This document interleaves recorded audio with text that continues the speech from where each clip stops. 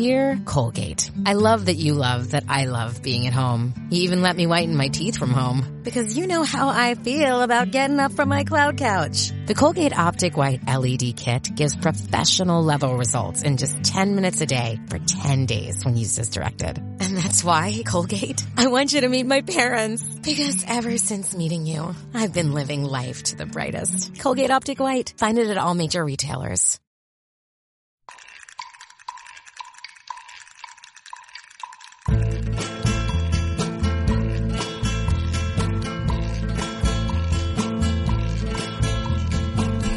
Welcome to Bald Move's True Detective Podcast. I'm Jim. And I'm Aaron. And we have just finished watching, actually the season has just wrapped up a few days ago. And we haven't done any coverage of it yet, but we said this is such a good show, we can't miss covering it, so we're going to do a season wrap-up here. It's also to quiet the fans, because there's been a dull roar about when's the... And I said... Going in, because I thought Justified would be the most painful cut of, like, stuff we wouldn't be able to fit in coverage before we go full-time. Yeah. But it turns out, by far, True Detective, it stung me on a weekly basis. You actually didn't start watching until late last week. Yeah, 2 days ago, I mainlined the whole season. I was sitting there, and I'm like, man, we're missing out. It's like, yeah, you know, but... But we make it a policy not to really cover season one of a show, because you don't know how good it's going to be. Yeah, I mean, we might be modifying that now that we have more time than since. But the other thing is, like, when people ask us, is like, you should do a podcast. That's a tall order, because it's not like we just watch and just say anything we want to say. I mean, when you ask us to do a podcast, you're asking us to watch an episode multiple times and do a whole bunch of research and have something actually informative to say.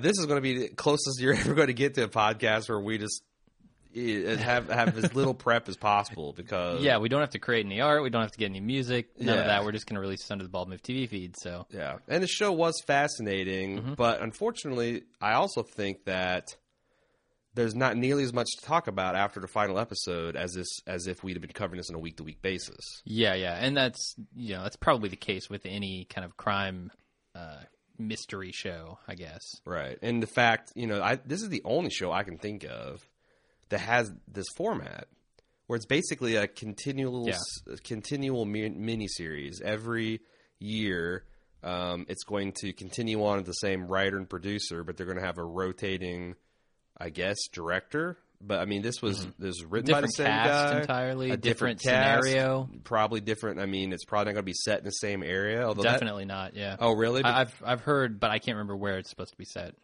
Gotcha. Because I've heard a couple things that we can talk about towards the end of the cast. About that Nick Pizzolatto mentioned about where he sees it going and things like that. So cool. So yeah, I feel it's such a deep show. There are so many literary references in here that I will completely admit I don't have a handle on. And having just watched it 2 days ago, I did not have time to look. It would take me weeks. I would have had to be watching it through the 8 weeks that it was airing. Now that it's over, I don't think the literary references were all they were cracked up to be. I mean, a lot of this cult was basically founded on a few lines of a fictional play found in a book called The King in Yellow. Yeah, just like a short story, right? There's an anthology of short stories, and there's like 3 of them that touch on this play, and the first one was the one that it features most prominently.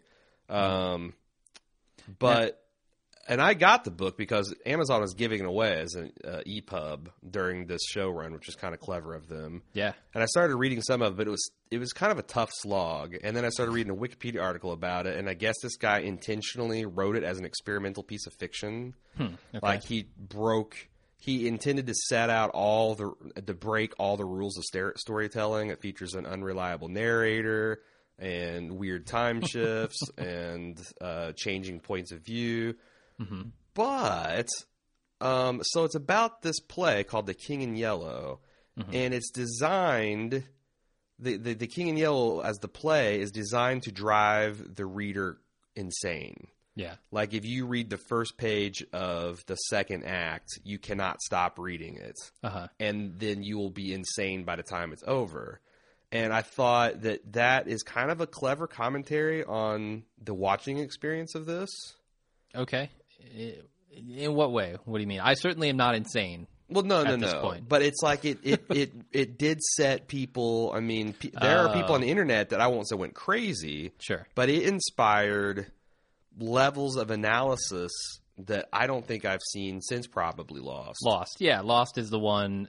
Lost is what really started me on podcasts because of that very fact.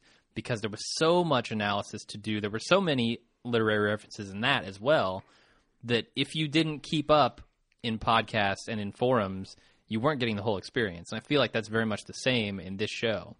But I also thought it was interesting commentary on the cult itself, because it seems like this started who knows how long ago. We at least had grandfathers involved. Sure. Yeah. And they would recruit people in by basically, it seems like, if you take Errol Childress's word for it, that they do these dark, unspeakable things that twist and pervert their acolytes into their philosophy, and it's just this self-perpetuating cycle of victims becoming victimizers.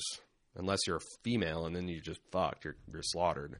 Yeah. And there's some dark and disturbing stuff there. But also, just like The King in Yellow was just kind of like a thing to hang a story on, I feel like that Nick Pizzolatto used this serial killer arc as something just to pin the story that he wanted to tell about Rust and Marty. Okay.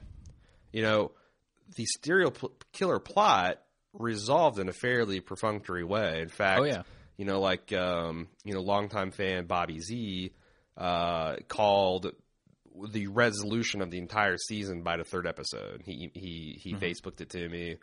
Nice. And all the clues were there. In fact, I remember people saying that the lawn mowing man was probably the spaghetti face monster guy from around that same time. And it turns out that's the way, and the Tuttles were involved and all this stuff.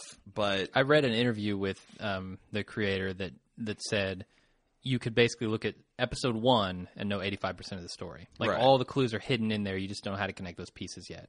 But it was a story about these men, and I think that's the other reason why I think that The King in Yellow is appropriate, because it seems like these guys were disturbed to the point of arguable craziness over their own involvement with, these violent crimes.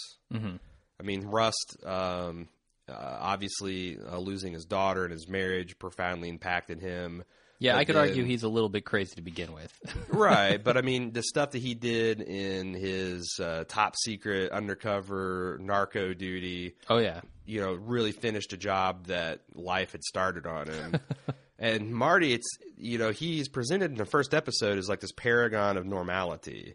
And even sitting in judgment of Russ, because he said several times, like, Russ just, some guys, when they don't have families, they just turn out weird. Yeah. But me, I was grounded by my wife and kids. And as we learned through the story, I feel like Russ was more of a family man. It's really weird, the twist on their relationship that happened somewhere along the line. Right. Yeah. Because I felt very much like that too. Like, Marty was the guy who was just normal Joe. Mm-hmm. And I actually, at the end, felt like Rust was probably a better person overall.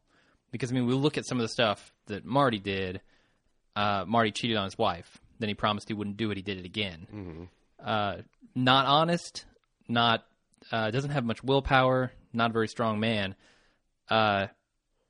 Rust, on the other hand, yes, he doesn't have many of those vices to fall into, and he does have his own vices with drugs and stuff, but that is not affecting anyone else. Sure. I feel like Rust, in the end, understood things better, and that's, what the end is really about, which we'll talk about, I'm sure, in a minute. I think but he's a better person, I think, overall. I mean, he's not as judgmental. On this show, it's hard to be, but he is. And like he said that, I guess, he is in his own way, especially that scene where he's in the tent with while the guy's preaching. Well, not only that, but that was he interesting. clearly was judging Marty the whole time and was making value judgments about how he was But living so was his Marty. life. That's the thing, that Marty was accusing him of sitting in judgment when we know from episode 1 and 2 he was basically casting aspersions and judging the way Russ lived the whole time too. Yeah, I think he says as much as the only at one difference point. is Russ is more honest about where he's coming from. That's true. Yeah, Marty is full of shit about his family life and full of shit about what he really needs and what he's looking for out of life, whereas Rust is honest, and that honesty is I don't want to say like disturbing, but it's you don't usually meet people that honest about how they feel in life. Almost never. Yeah, and there's a really interesting line that Marty delivers in episode 2, I think, where he says that Russ needed things he couldn't admit to. But I think the same could be applied to Marty as well. Of course, he's just not looking in that mirror. And also, like, Rust is able to appear like a normal person. And that was a point they made in the second episode too, because Marty started complaining about all this crazy shit he's saying. Is like, you're the one that wanted me to come out and have beers and talk about life and let you inside, and you can't complain when you don't like what I'm saying. Yeah. Or when I show up drunk at your house for dinner. Maybe you can complain then. I found myself disturbingly agreeing with almost everything that Russ mentioned in his life philosophy. Almost everything I agree with, yeah. There were very few things that I was just like, no, I don't agree with that. And it was mostly the stuff I didn't agree with was stuff that he had changed his mind about at the end of the series, or the end of the season, I guess. Yeah, because the thing that I even found myself agreeing with, like, statements like life has no purpose. In a very general sense, although I would modify and say life has the purpose we give it. So it basically, that's the way I feel. And I feel like that's the healthy way to live, and that's the way I choose to live my life. Yeah. But it's almost like I'm choosing to take the blue pill in the Matrix. Okay. Like, this is an unthinking, unfeeling universe that we are just a speck, and we're going to be gone in the blink. And no one will ever remember us, and nothing we do matters. Okay. You can either just lay down and die, or you can have as much fun and, do as many positive things as you can in his life, and that's what I choose to do. Yeah. But it just does really feel like I'm just tricking him. It's like a mental trick you play to keep yourself from being a complete fucking waste of skin. From being Russ. Yeah. From a universal perspective, that's probably true. Although I kind of I don't necessarily subscribe to the theory, but I like the theory that we are the universe's conscience coming alive, kind of like it did in Humans, the same way. It's just kind of a meta level up, which is an interesting theory, but one we probably don't have to go into here. It seems a little Rogan-y. It does. It's got a whiff of Rogan in it. Yeah, and I don't remember where I heard it. It might have very well been on his podcast. It's got to be Joe. He was taking DMT in mass quantities on that podcast. DMT, LSD, and cocaine all at the same time. Yeah, but I think you're probably right on that philosophy that in the universal perspective, none of this matters, because whether we're expanding infinitely or collapsing in on the universe again, it's all going to go away eventually, right? Mm-hmm. But still the dialogue and the way Matthew McConaughey delivered it. Oh yeah, and that's why I'm kind of worried about, like, next season. And it's probably too early to talk about this, but what are the odds? Because we got the one writer who's going to stick around. We got the one director who just was able to get every little bit out of every single character that he had on screen. We had Matthew McConaughey and Woody Harrelson just giving the performances of their lifetimes. Yeah. What is the chance that they can catch that lightning in a bottle twice? Not great. You need seasoned actors and ones who are method. I mean, you can't... Matthew McConaughey gets into that role like I've never seen anybody get into a role.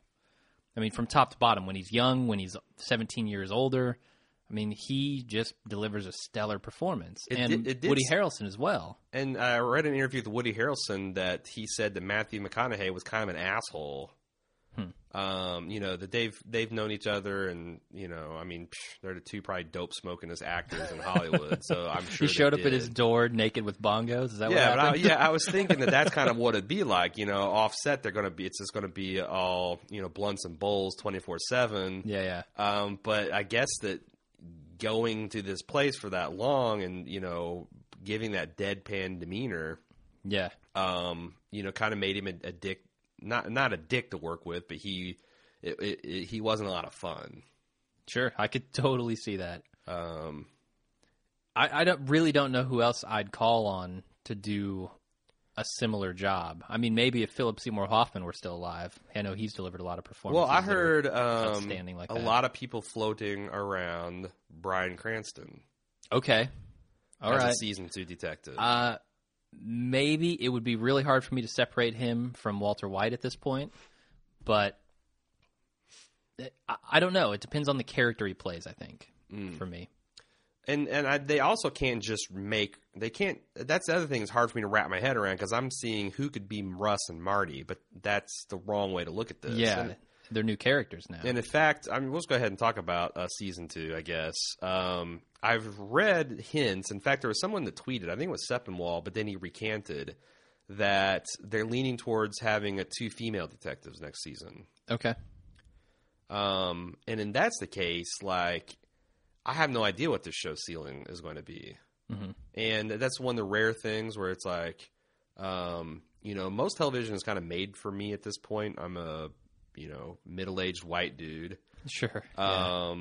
And when I try to think of like, okay, well, what will this be like with 2 women? I literally have no idea. Yeah, I'm trying to think of who I would try to cast in a role similar to Marty or Russ. But you can't do that because I don't think that's like, are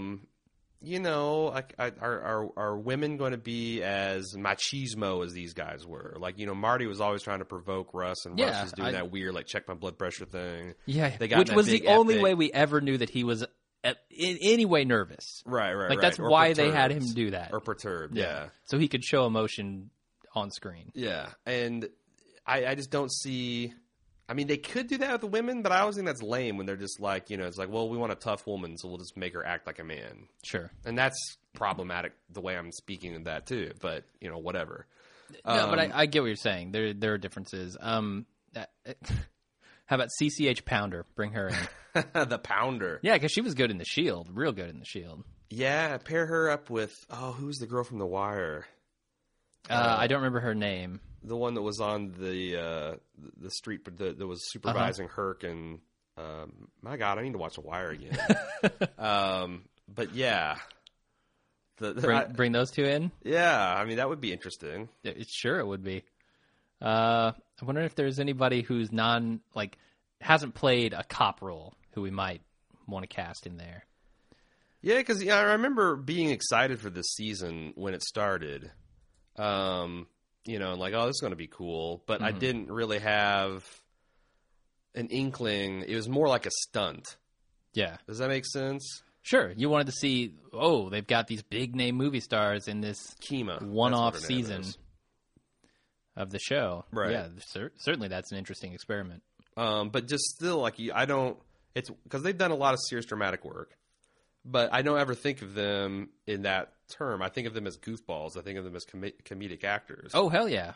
I mean, in Zombieland. And Harrelson was able to use a lot more of that than Rust was.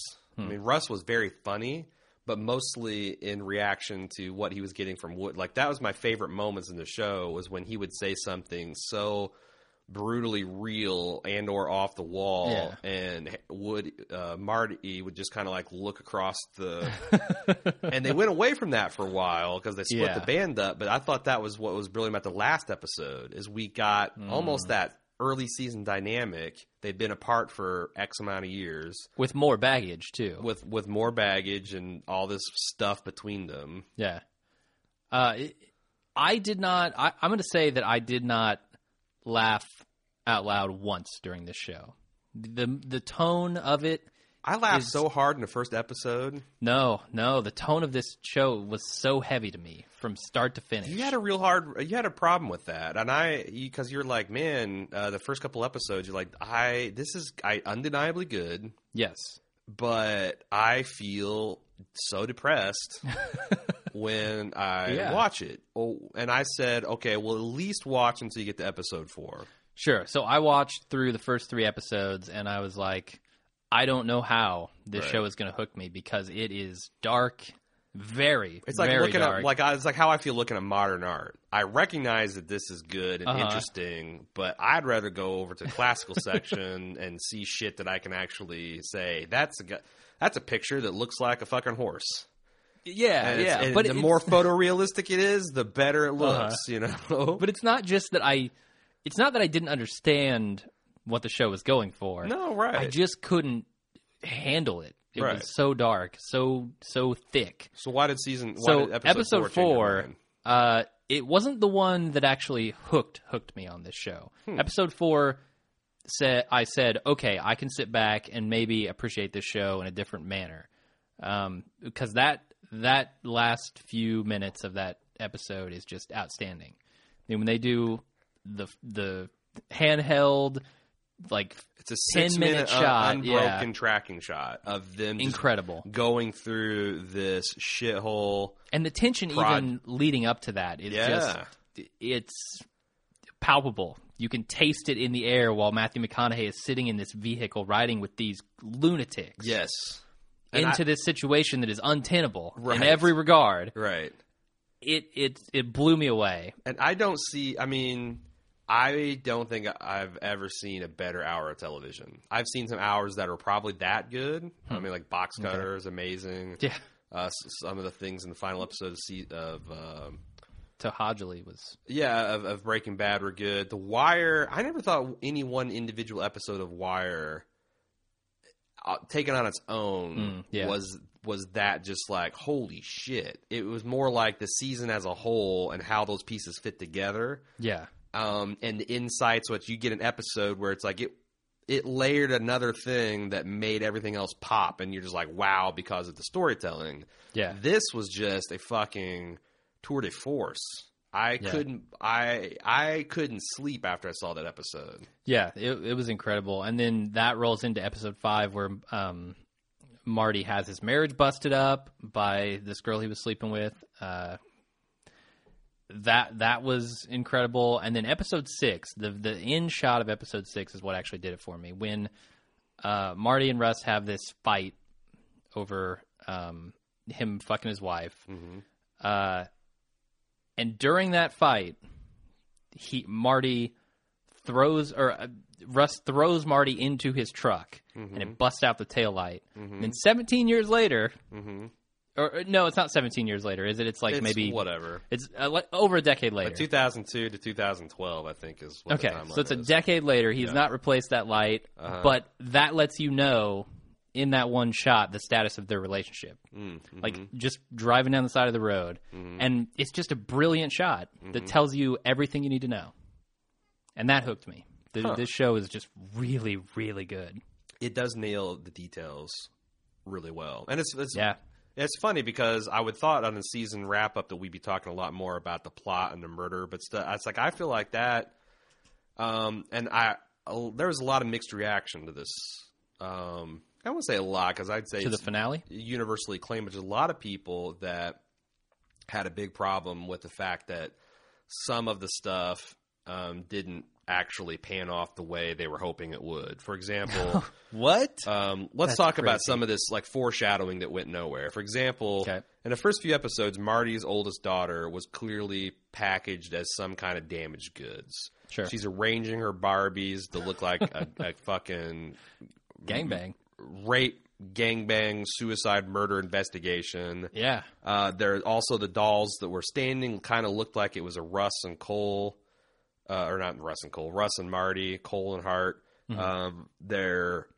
She had those drawings that were confiscated pictures. She was then sexually promiscuous, and at the end of the season, a lot of people were like, oh, maybe she's going to be the final victim, and it's going to be this Seven situation where he's going to come in too late, and that's going to draw, there's all these theories swirling around that, and that just went nowhere. It didn't feel like there was a conclusion to him and his daughter. In fact, Nick Pizzolatto said, I didn't intend that to go anywhere. I intended that to be a commentary on absentee fathers and how it affects, young women. And that they, that basically the sexual promiscuity and all that was a way to get attention. And that's basically what she said. It's like, why did you make these pictures? Well, because it made the other kids laugh, or it made them happy, and she does a two-way with these two guys that Marty beat the shit out of, which was, I don't know how to feel about that scene because it was really fucking cool, but I can't exactly condone the behavior of the police officer involved. Yeah, certainly illegal.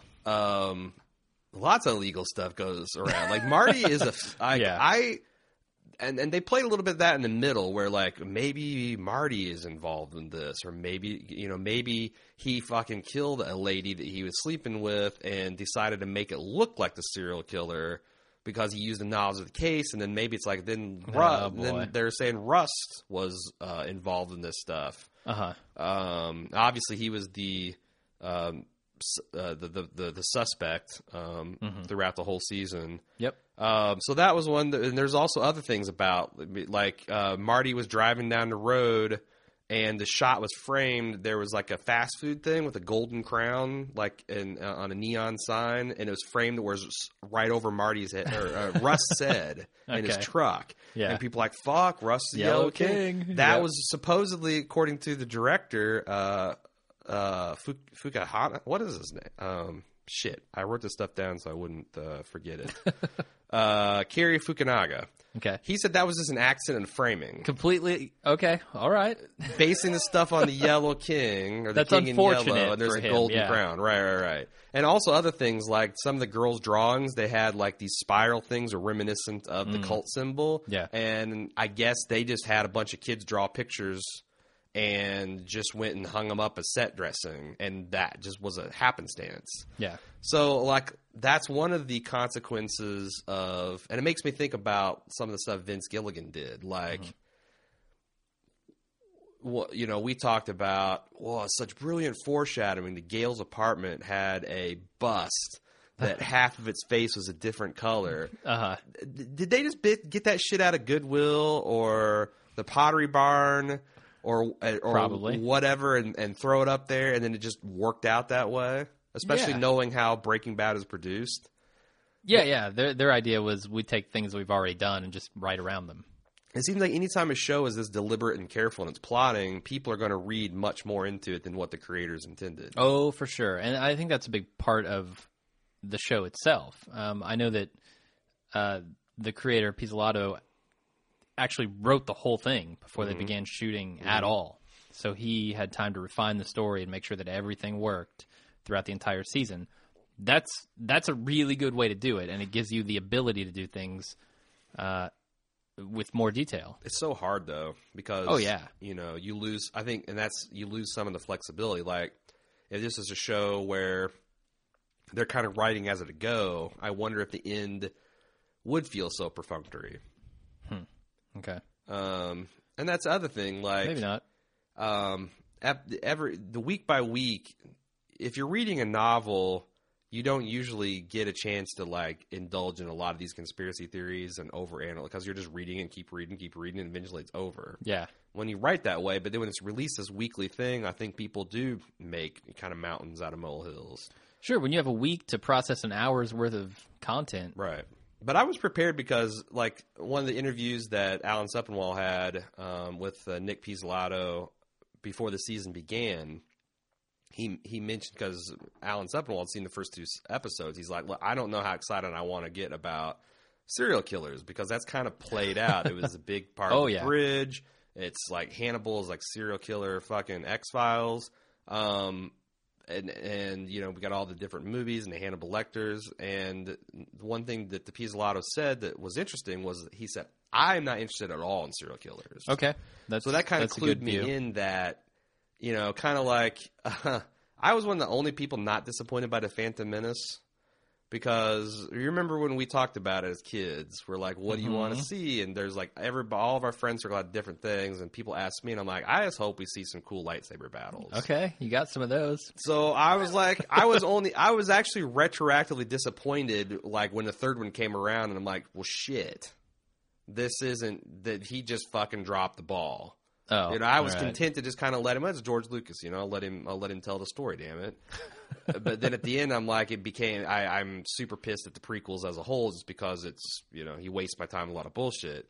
Yeah. I came in thinking that serial killer plot wouldn't be that big a deal, and that's nice because I came in thinking very much this is a cop show. I'm not super interested in it right off the bat, and that didn't help with the first episode being so heavy. It's so much more than just the serial killer angle, though. I mean, we talked earlier about the spiral drawings, and some of the kids' pictures. That spiral, to me, is very important in this show because it's something that Russ sees at the beginning in this kind of vague way that to me, it represents the understanding of Russ. And he doesn't quite understand everything at the beginning. He's searching for that understanding. At the very end, when he's at Carcosa and he's looking up into the sky and he's seeing this grand vision around him of the universe. Which is awesome. Incredible. Absolutely incredible. Sounds straight out of Cosmos. But everything is so much more vivid and so much more... I mean, it's in 3 dimensions. Yeah. It's there, and he sees it and he understands it. Right. And that, to me, is when he changes his mind about this whole situation. Like, when he changes from the pessimist that he was to the optimist that he is at the end. Yeah. And it's weird because you talk to some people who have like quote unquote religious experiences and how it can profoundly affect one's lives. I don't know that I've ever had a religious experience, but I've had 1 or 2 experiences that profoundly affected the way I view life in a positive way. And those have like stuck with me for years and years. So I totally buy, and that's one next thing I was going to ask you about. Like, how did you feel about Russ' conversion to light at the end? Because a lot of people were like, that's a cop-out. Oh, I disagree. Just a blatant happy ending. But like, it is a happy ending, and certainly the light is winning. I mean, how many horrible, truly deserving of death people did they take out? 3 at least? 4. Yeah. 3 at least. At least 3, and none of them died. So I think the light did win in this case. And I was convinced Russ was going to die. I was too. When he was talking, when he got that gut wound. Oh, and then he was talking about how the other episodes, like, I was wanting to tie off this whole thing off. Yeah. And I thought he's going to die in the takedown, or one of the last scenes was going to be him hanging himself, or overdosing on drugs, something. The fact that both of them survived, they're in like this interesting positive place, was a pleasant surprise for me. Yeah. Although I'm not so... I don't know. I mean, where is Marty at the end of this? I didn't get a super clear read on where he stands because Rust had to kind of put him in his place about how he sees the universe at the very end. I think that Marty has gotten a lot more honest with himself, like, who are you seeing? Okay. I'm seeing some girls. I'm doing this. I'm doing that. That is much better than trying to force the Family Guy to work. And he clearly cares about his family. He was touched that they're there. Yeah. But he realizes what an asshole he's been and how much he's put himself through. I don't know what's important to Marty. And what's one of the other questions I want to ask you is, where do you see these two going?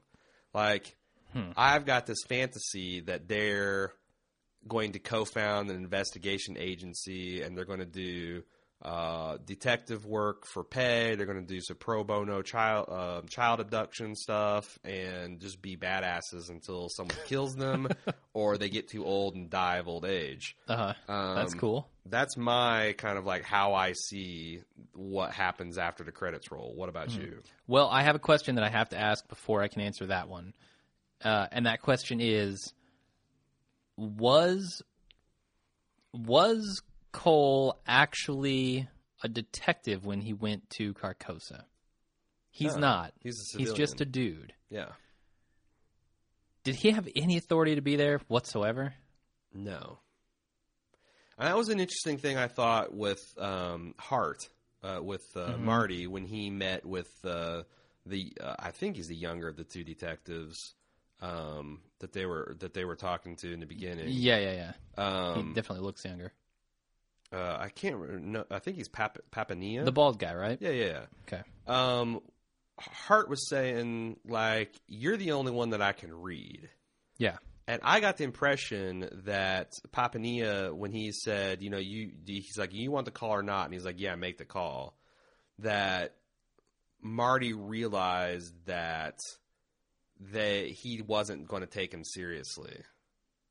Okay. Like that and that's why it's like, they did call in for backup and all that stuff. But I saw them as that he made the decision there that him and Russ are going to cowboy up just like they did against Reggie Ledoux. And which we need to talk about. We need to talk about that. But I feel like that's when he made the decision that, like, I can read you. Let me see if you actually believe me and all this, or are you still stubbornly stuck to the Russ did it theory and all that shit? And he read that on that guy's face. Okay. But neither of them had any official capacity there. They were essentially both trespassing, right? Well, I mean, so it could be argued that Errol had the right to defend his property or whatever. Well, sure. And that they were actually not in the right by killing him. Although, morally, certainly they were in the right. I don't know legally because maybe Marty and Russ could end up in jail. That's all I'm saying. Well, it just depends what they found before they put him in jail, because there still is such a thing as citizen's arrest, and I don't know how that works. Okay, if you catch if you're a citizen and you see a crime being committed, especially if it's a felony, and you stop it, I mean, you just better be fucking right, or you're open yourself up to a lawsuit or worse. Sure. But that's the same principle that, like, department store security guys make stops all the time. And that's why they have to never break line of sight once they see you take something. Because if they do, and there's a chance that you dropped it and that they stop you, then it's a false arrest. Cops can't really be prosecuted for false arrest, but citizens can. Okay. So, yeah, I mean, clearly, if they were wrong about Errol there, I don't think they were wrong. No. I really don't think so, but yeah. But that was another, the whole time as a flat circle, that was also very interesting too. The fact that this was a larger scale version of the Reggie Ledoux bust. Yes, they got a monster off the streets, but they didn't get all of them. Sure. And they didn't get everyone that's in the conspiracy. So let's talk about that a little bit. Tuttle. Tuttle is obviously part of this conspiracy, right? We don't have any absolute evidence for that. Well, Russ stole a videotape of a young girl being murdered or raped or something from one of his mini vacation that's where homes. It came from. Okay. That was a great scene too. How fucking trippy that was, where there's multiple Coles like burglarizing multiple places all in the same scene. Okay, I don't know. The guy in a black ski mask, there was like 3 of them, and it was just Russ in different places in time and space. And they put them all in the one scene, and but yeah, so it's like he's at the least a sick fucker. Sure. That is buying or bankrolling. Is he part of the? Is he one of the ones wearing the mask and the robes? I don't know. It's my assumption that he is. Me too, because he's covering for this guy. He's wearing yellow garb. Like, prominent yellow ties and stuff like that. And it makes me wonder if maybe we won't see him again, because we saw very little of him throughout the series. We saw him in episode 1, and I was like, that guy's going to be something in this episode, because you don't just bring that dude in for no reason. But then we saw him like one other time through the season. So I'm wondering if in this series he's going to be a recurring character through multiple seasons. I hope not, because I think that, You think that mystery is already it's done? Yeah, close the book. So you got the Tuttles, but also the Eldritches. Did you put the connection together that the Lang's husband, or no, the guy that tried to give information to Rust about the Yellow King and was committed suicide in his cell? But one of the last 2 officers that led him to the cell and talked to him was an Eldritch. I didn't get that, no. So, or not an eldritch horror. It was a Childress. He was the Office for Childress. So it's there's still a lot of these guys out here, and enough critical mass to restart the cult. Probably. I mean, is Reggie Ledoux and his brother / Cook the only acolytes this guy had? Clearly not. There was a bunch of guys on that tape. Yeah.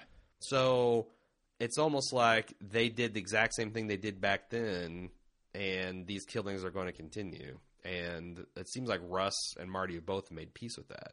You get the guys you can. Yeah. You make peace with the ones you can't. Yeah, I mean, I guess it's not all, puppies and rainbows at the end of this thing. Despite the turnaround in Rust attitude.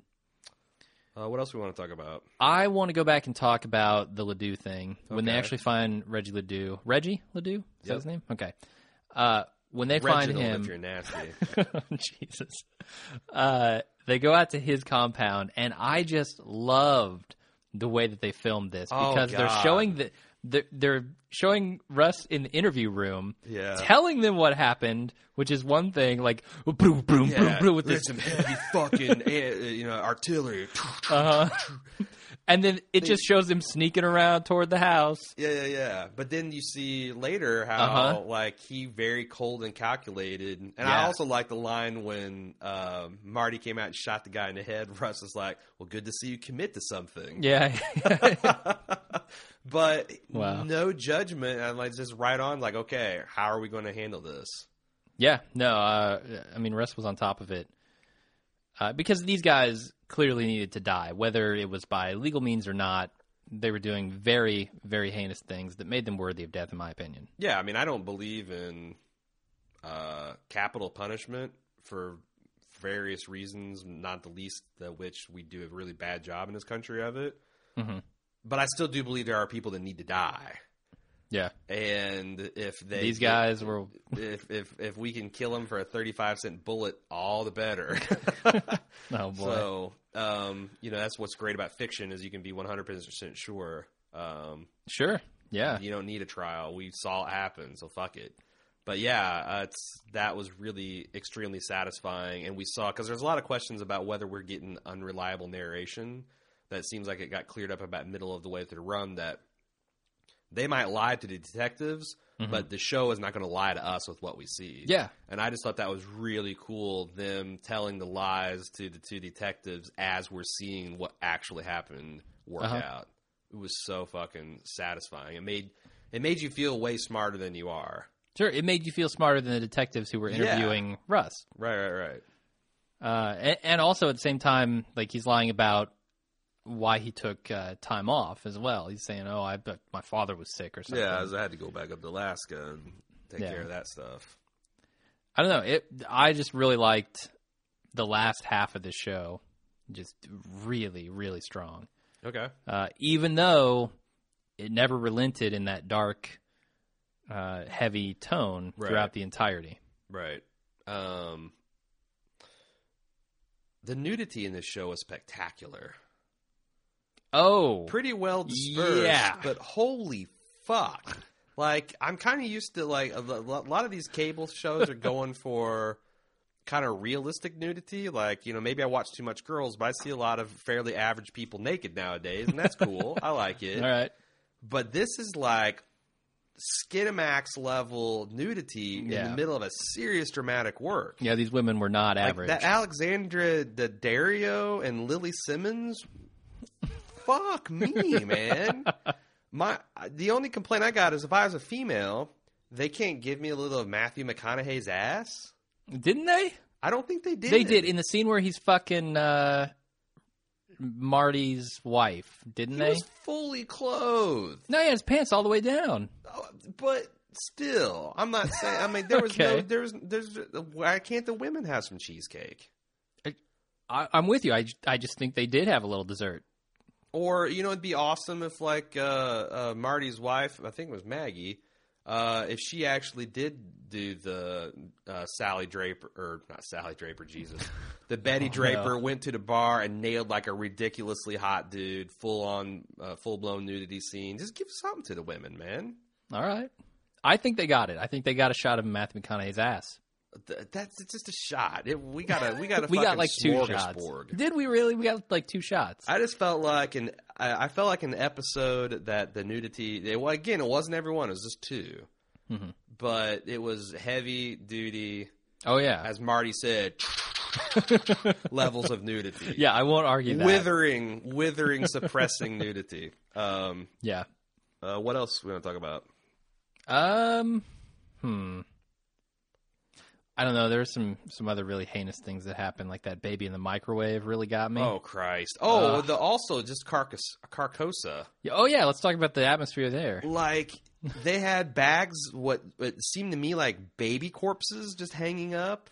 And there were like Real like corpses? larger children there too, of like mummified. Yeah. Like, people wrapped in bandages completely and placed into these cradles within Carcosa. It fucked up, man. Yeah, there's a site, darknessbecomesYou.com, where HBO put a lot of production stills and stuff, and the stuff you can go and see like the altar Carcosa and like details where they hung like little charms like you'd get off of a child, like a child's bracelet was hung up on there, and there's like piles of oysters that demonstrate like the New Orleans and Louisiana roots, and The dude's just eating oysters in Carcosa. I guess Like goes down there and just chows like down. what that would smell like. I guess is what is like that they want to imply that this was just a miasma, just a terrible, oppressive, and to every sense, offensive to every sense. That you have. Yeah, that's a good way. And like the main altar, they used like the driftwood arms and they had the 3 skulls. And they had the spine of the thing was a cow spine to give it a bestial quality. I mean, that's what I'm saying. Like the give a shit scale, which I'm quite pleased with myself for giving this. This is kind of like strikes me like same thing with the Lord of the Rings trilogy. It seemed like every fucking person, from the people that cast, from the people that were probably catering the actors' banquets, on up to the set designers and the costuming, everyone gave a shit and was giving 100%, and that's when the best art gets made. For sure, yeah. I don't know what else to say about this. I mean, there are like small plot points. Will we do season 2? Go over? Yeah, I think we're going to cover season 2. Tell us a little bit about your proposal for season 1 coverage. Oh, for season 1, I would really like to do something that is kind of a tribute to the quality of the show itself by making something that's a little more interesting than our typical podcast fare. Something where maybe, we will do a lot of research on the literary aspects of it. Maybe like have inserts where we read quotes from the book that are particularly relevant to whatever scene we're talking about at the moment. Really get videos of the director and writer and the articles that are relevant to those episodes. Yeah, maybe try to have some writers on the show to discuss certain points that we're either unclear about or that we really appreciated. Something that is just a little bit more artful than sitting down and breaking it down scene by scene and just talking about what we thought was cool. Yeah, and like get all the because there was a lot of intentional visual things. Oh yeah, that this show put in.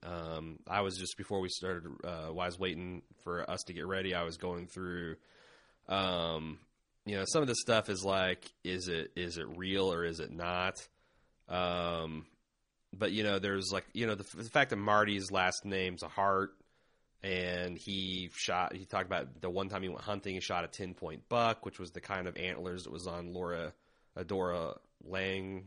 In fact, when they went to the preacher, who is played by Eli's brother off of, or Nucky's brother, Eli, off of Boardwalk Empire. Okay. And he was drinking alcohol out of a cup that had a John Deere logo, which is a yellow deer.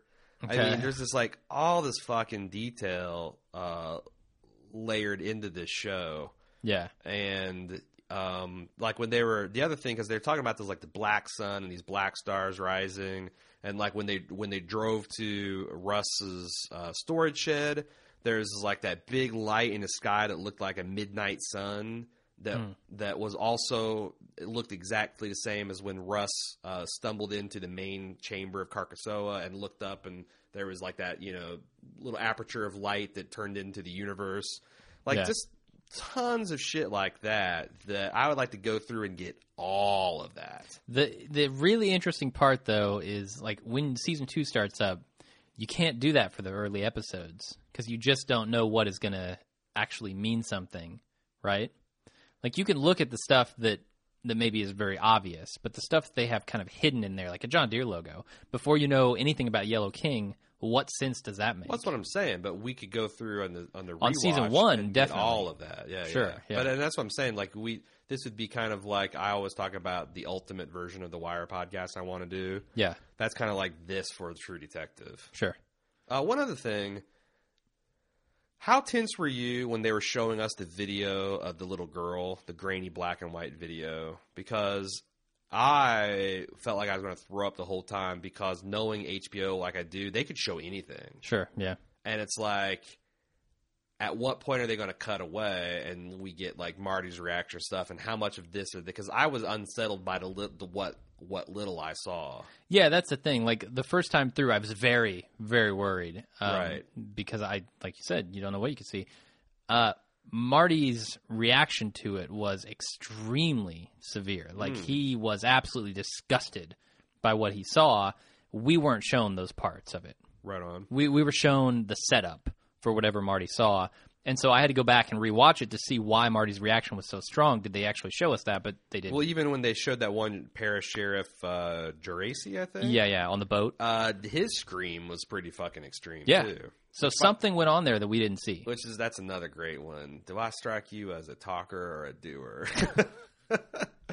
Yeah, that whole thing. I mean, that sheriff was angry and promised vengeance. Well, don't think we didn't see any of that. Well, no, I mean, so there may be future stuff in store for Marty and I don't Rust. think so because, I guess because the bomb basically went off. He paid his sniper pal, to